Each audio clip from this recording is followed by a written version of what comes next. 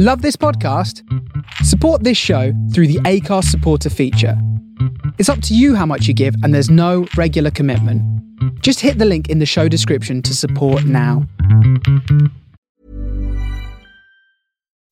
When you make decisions for your company, you look for the no-brainers. If you have a lot of mailing to do, Stamps.com is the ultimate no-brainer. Use the Stamps.com mobile app to mail everything you need to keep your business running with up to 89% off USPS and UPS. Make the same no-brainer decision as over 1 million other businesses with Stamps.com. Use code PROGRAM for a special offer. That's Stamps.com, code PROGRAM.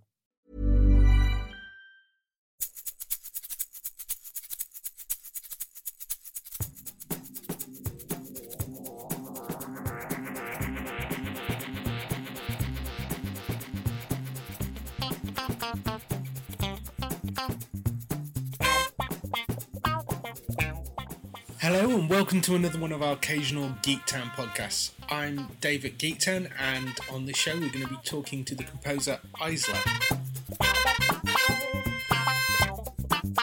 Having started his career as a touring musician for acts such as Robbie Williams and Kylie, he's now responsible for scoring a range of films and TV shows, including Channel 4's Revenge and the US version of Shameless.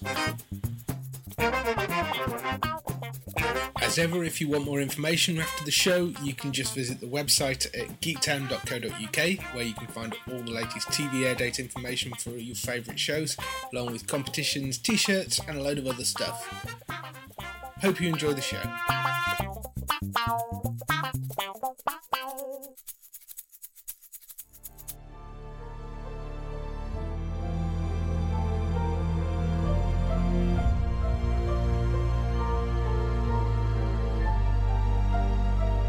Hi Eisler, thanks for talking to us today. I know you're in London at the moment. Are you over here working or are you visiting? Well, a bit of both actually. I'm here, my family's here in London actually, so I'm here seeing them. Yeah. And then I'm also, it's a weird story, but I'm doing a Chinese action movie, which is set in like a very specific region of China, and there just so happens to be a university here where the professor specializes in music from this one region. So I'm actually going to do a little bit of studying while I'm here as well, and then I'm doing some promo for Revenge and stuff too. So yeah, that's very fortuitous finding somebody in London that specializes in that. Totally random. Yeah, I mean, literally, I was a week away from coming here, and I knew this movie was coming up, and I was researching stuff online.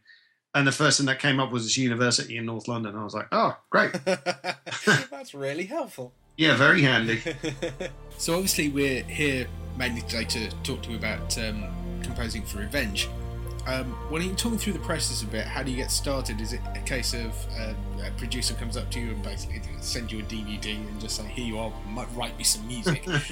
Well, it is now, but now we're about to start season 3 in the US. We start production in August, I think. Right.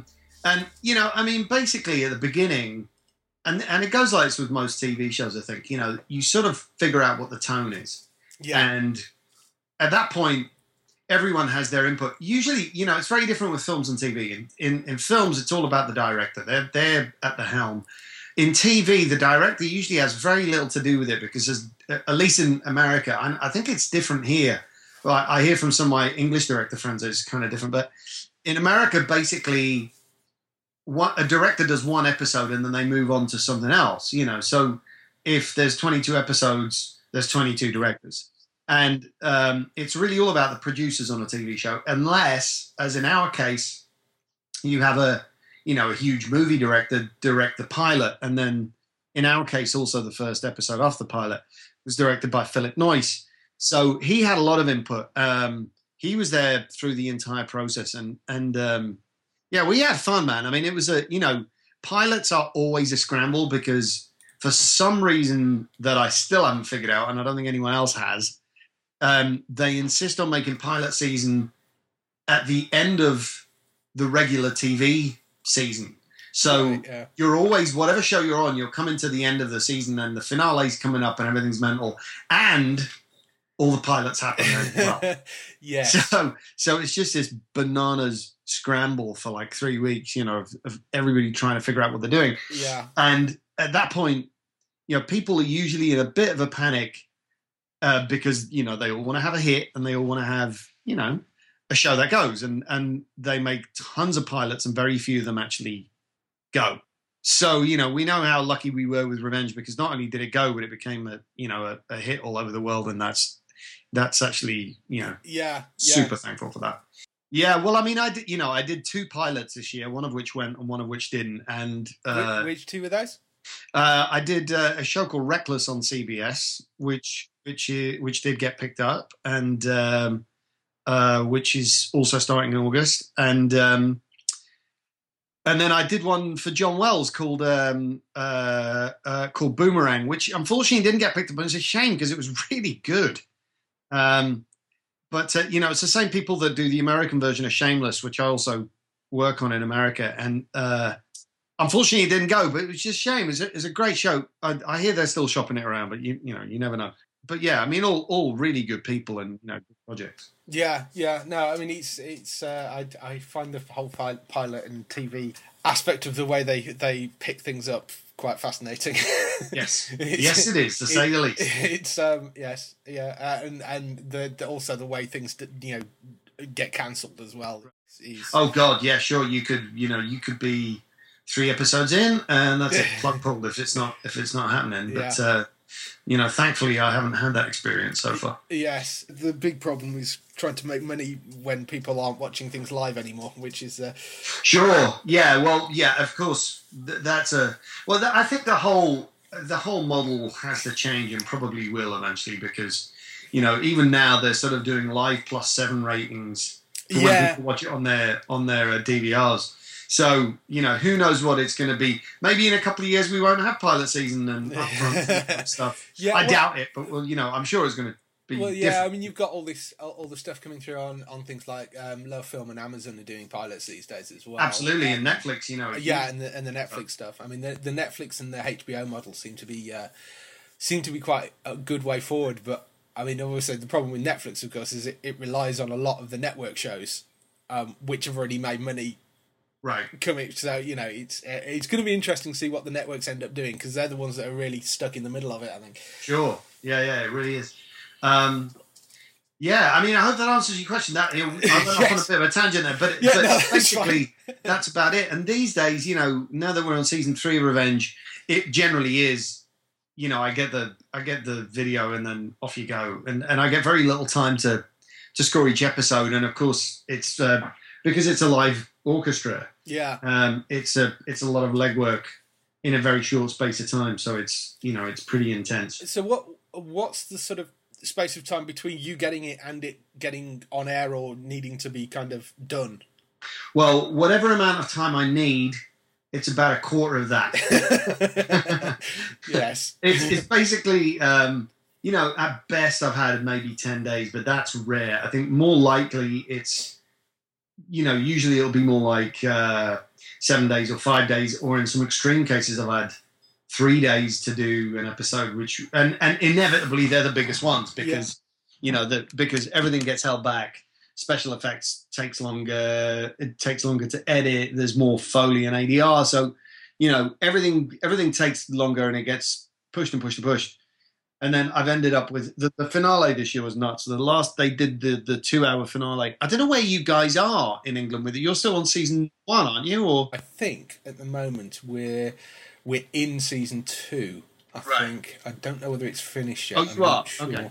I can't imagine it has yet, but it the finale. I probably won't ruin anything for you by telling you, but it's a 2-hour finale at the end. So they aired it as a movie basically. So it was fun to score, but I had to do that. That and the episode before it, that all happened in a week. So did 3 episodes in a week, and that was really nutty. Was that the episode you based it around Morse code? That was the middle of the season. Yeah, that's. I don't know if you guys have seen that one yet or not. Or should I? I should be careful what I tell you and don't tell you. Probably. You're actually okay. We've got 1 episode to go, so you're fine. Well, I mean, basically, it's the whole episode. It's episode 14 from season 2, and it's all set on a boat, hence the Morse code thing. And it's all set around shenanigans on a boat, should we say?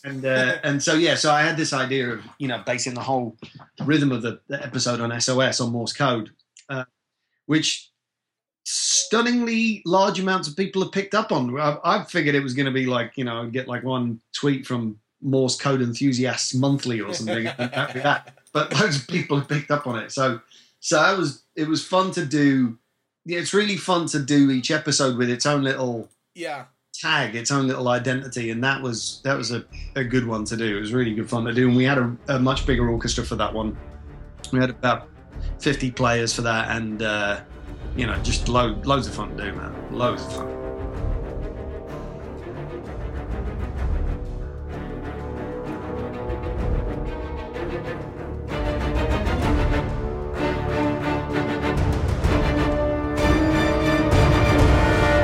Mentioned using the full orchestra. Was that something you came with, or was that something that they wanted? I think, to be honest, the producers themselves didn't know. Sometimes my job as a composer is to actually interpret what it is they want into real musical language. They often come up, and to be honest, I prefer this. They come up with sort of concepts and how they want this to feel and blah blah blah. And I always have directors and producers apologizing and say, "Well, I don't read music. I don't understand musical terms. I don't know how to put this." And I'm always like, "Well, that's actually much better for me. I be a director. Tell me how you want this to feel, and let me figure it out. That's what I'm supposed to be doing." So, I prefer it when directors direct me as though I was an actor or any other member of the crew, and I'll figure it out. So, I think between Philip Noyce and Mike Kelly, who created the show, we came up with this sound, and it just exponentially got bigger and bigger with each episode, to be honest. So it was obvious, though, at least from Philip's angle, because he comes from such big movies, all those huge movies he directed, like Patriot Games and Clear and Present Danger, are like such a massive thing. It was always likely to be an orchestral sound. The great thing is that ABC let us use a real orchestra, because that's not that common in TV. I think it's more and more people are realizing the value of it, as opposed to just using samples, and it's not as sort of inordinately expensive as people seem to think. It's so, the main thing for me was just to take the hassle away from it and just to deliver them a great score and not them have to worry about any of the logistics or anything. And and I think they really dug it, and we've been doing it ever since. It's nice. It gives a certain sort of depth that you don't get. I think so too. Yeah, it really. It's supposed to feel like a movie, not a TV show. It's nothing about it is small. Yeah, I noticed on the episodes I've seen, there are obviously music tracks mixed in as well. Life is full of what-ifs. Some awesome, like what if AI could fold your laundry? And some, well, less awesome, like what if you have unexpected medical costs? United Healthcare can help get you covered with Health Protector Guard fixed indemnity insurance plans. They supplement your primary plan to help you manage out-of-pocket costs. No deductibles, no enrollment periods, and especially no more what-ifs. Visit uh1.com to find the Health Protector Guard plan for you. Do you have any control over that? Or I don't. I mean, it's everybody sort of discusses it in the spotting sessions, but that is generally up to our music supervisor, Susan Kent, who deals with all the songs. I did write a song very early on. We haven't used it yet because originally we had this idea that we were going to have a song in each episode. Then that kind of fell by the wayside a little bit because the episodes just got so complicated. Like really, from halfway through season 1, it became much more about score. But, we still occasionally have sort of a big song moment. Like at the end of season 1, we had Seven Devils, the Florence and the Machine song, which worked so well in that scene. So, yeah, that's more up to our music supervisor. But we always hear them when she always pitches a bunch of stuff to the producers, and then we kind of, wrangle it when we get to the spotting session. Yeah. How do you go through the process of actually recording it? Is it you write everything and then it's sort of you sit down with it in front of you and play it through the orchestra? Basically, the way it works is, I write pretty much as I go. I have to, because I have so little time to do it. In the beginning, I orchestrated a lot more of the show myself, and now I have a really good team that helps me do it very quickly because they've kind of learned what I want very specifically. So, now by the end of season 2, we've developed a really good sort of shorthand. So I write cues very quickly, and somehow you just have to get the music on the page before the recording session. At 10 a.m. on a Saturday morning, I'm standing in front of the orchestra and conducting, and then we record on a Saturday usually. Mix on a Sunday night, and it goes to the dub stage on Monday morning. We're usually mixing through the night on Sunday. Yeah. It's the dub stage on Monday morning, and then by Tuesday night it's done. Blimey. And then it airs the next Saturday. Oh, God. Yeah, it's That is a fast turnaround, isn't it? It's super fast, yeah. You do Shameless as well, don't you? I do, yeah. So is that kind of your year, basically, taken up with those two shows? Not anymore. It was in the beginning. And first of all, Shameless doesn't use a composer on every episode. Right. A lot of the episodes are just songs, and their music supervisor Anne Klein has that very, very well covered. So, they call me in anywhere between maybe one episode or 5 or 6 episodes in a year, and they do 12, I think. So I kind of get time to do other stuff, and now Revenge is sort of a much more well-oiled machine. The first season was really hairy, and second season had some pretty hairy moments. But now I have a little more time. Now it's sort of, we've settled into a really good routine, and believe it or not, I do other stuff. I mean, I did a movie this year. I'll be doing probably a bunch of movies next year, and so it's it's a good sort of workflow, basically. Do you have preferences for TV shows or movies? I really love them for different reasons. And they're sort of the opposite of each other in some ways. On movies, most movies, you get a bit more time. Like 6 weeks, maybe 2 months isn't an unusual amount of time to write movies. I don't like too long to do it either, because the pressure is really good to help. At least for me, it helps me write, just to know I have to get it done, To be honest, every composer I know, especially the ones that get tons of time, joke about it. They'll have 6 months of standing around, and then they'll do it all in the last 2 weeks anyway. Blind panic. TV shows are different because you really have to trust your instinct the first time.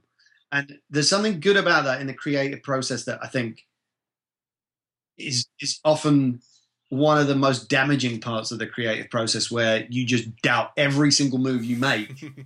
Whereas in TV, you don't have time for that. There's just no time. And often that sort of self-doubt and that, self sort of over-editing in the beginning is what chokes you up and stops you from coming up with, I think, the freshest ideas, really. So it's great to be forced to do it in some ways, So are there any other TV shows out there at the moment that you'd like to be, that you look at and go, oh, that would be really good to score? Oh, God, yeah, sure. It's going to be the typical ones that everybody else likes. I think, obviously Walking Dead, Game of Thrones, they're great. Trying to think what I would really love to score.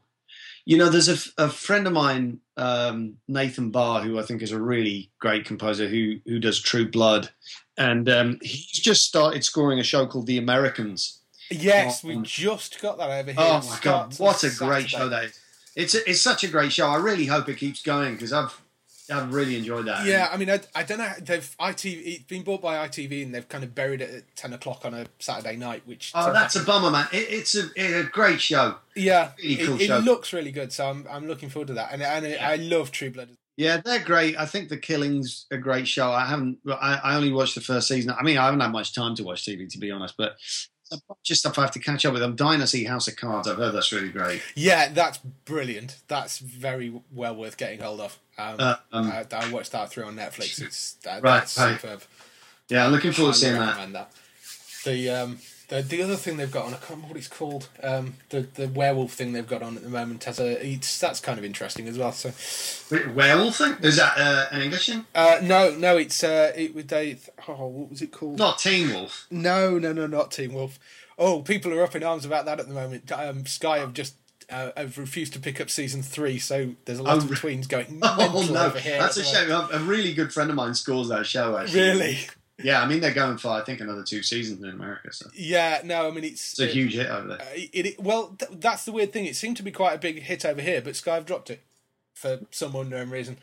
Good thinking, Sky. Yeah, we haven't managed to get a reason out of them yet, other than they've dropped it. So, there's a lot of screaming and shouting from teenage girls about that at the moment, particularly. Yes, seems to be the general demographic. So yeah, I suspect somebody else will pick it up. I'm hoping MTV will get it and run with it, because it runs on MTV over there, doesn't it? So, right. Yeah, it's their show. There's a lot of decent TV around at the moment, and a lot of actors are going back into TV roles. Is that the same sort of thing for you as a composer? Yeah, I think the line between movies and TV is much more blurred these days, because there was a time when people were considered TV composers or film composers. You know, I don't know one film composer now that doesn't do a TV show or wish they were doing one. I mean, if nothing else, you know, sort of good TV shows, especially network TV, is where a lot of film composers make a decent living. Yeah. Especially if they're not on the higher level movies yet. And, you know, I think there's a lot of really good TV out there now that doesn't, you know, I think the way TV used to be traditionally scored is falling by the wayside a bit more, you know, in that sort of like very short cues that bookend scenes that don't really serve that much of a musical purpose other than papering over the sort of the cracks, really. So it feels a bit more intuitive, you know, where sort of you have long cues that tie scenes together, and I think especially with what's going on in cable in the US, like on HBO and Showtime and all of those, they're producing really great shows that are on a par with, you know, some really good movies. And I think that's why they draw bigger talent now, and people understand sort of how good it can be, you know. Well, yeah, I mean, you look at things like Game of Thrones, and it still amazes me how they manage to get a budget for doing that every year, because it's because people watch it, man. I mean, you know, it's a great show. Yeah, I mean, it is a phenomenal show, but it looks, I mean, it's like doing a movie every week. It's absolutely, yeah, and a big one. Yeah. I mean, you know, just the fact that they're shooting in about 4 different locations at once is insane. Yeah.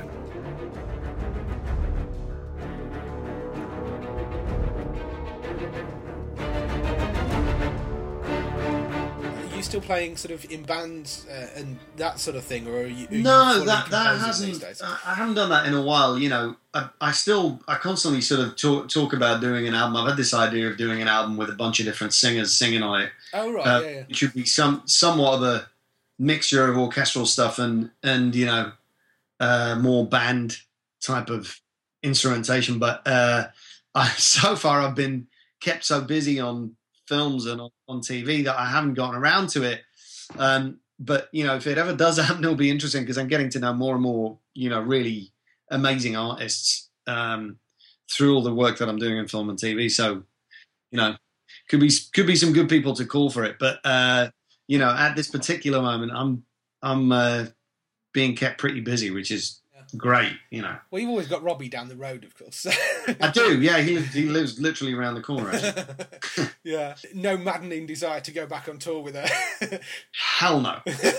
No. I'm done with that. I mean, it was great fun, don't get me wrong. I had a really good time.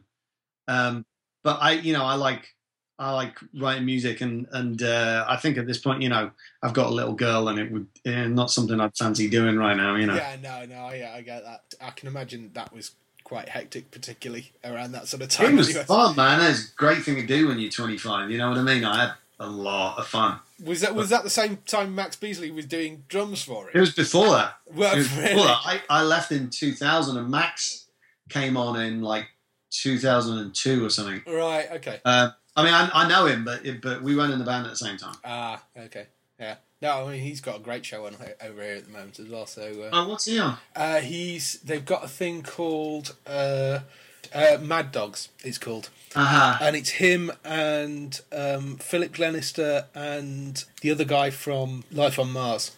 Oh yeah. Oh, it's those two. Yeah, that's superb. That's a Sky original drama. It's been a huge success, but that's well worth catching if you can find that. Nice. I'll have to check that out. So I think I've probably taken up enough of your time. No, not at all, mate. Not at all. When do you go back? I'm here for a couple of weeks. I get back sort of towards the end of June, and then I start on this movie. But hopefully you'll have a bit more knowledge of the area of China by the time you get back. Should be nice and researched. Yeah, that's the idea anyway. I'll let you go. Cool, man. Well, it's been nice to talk to you. Yeah, no, nice to talk to you too. Cheers. All right, mate. I'll talk to you soon. Cheers. Bye. Bye.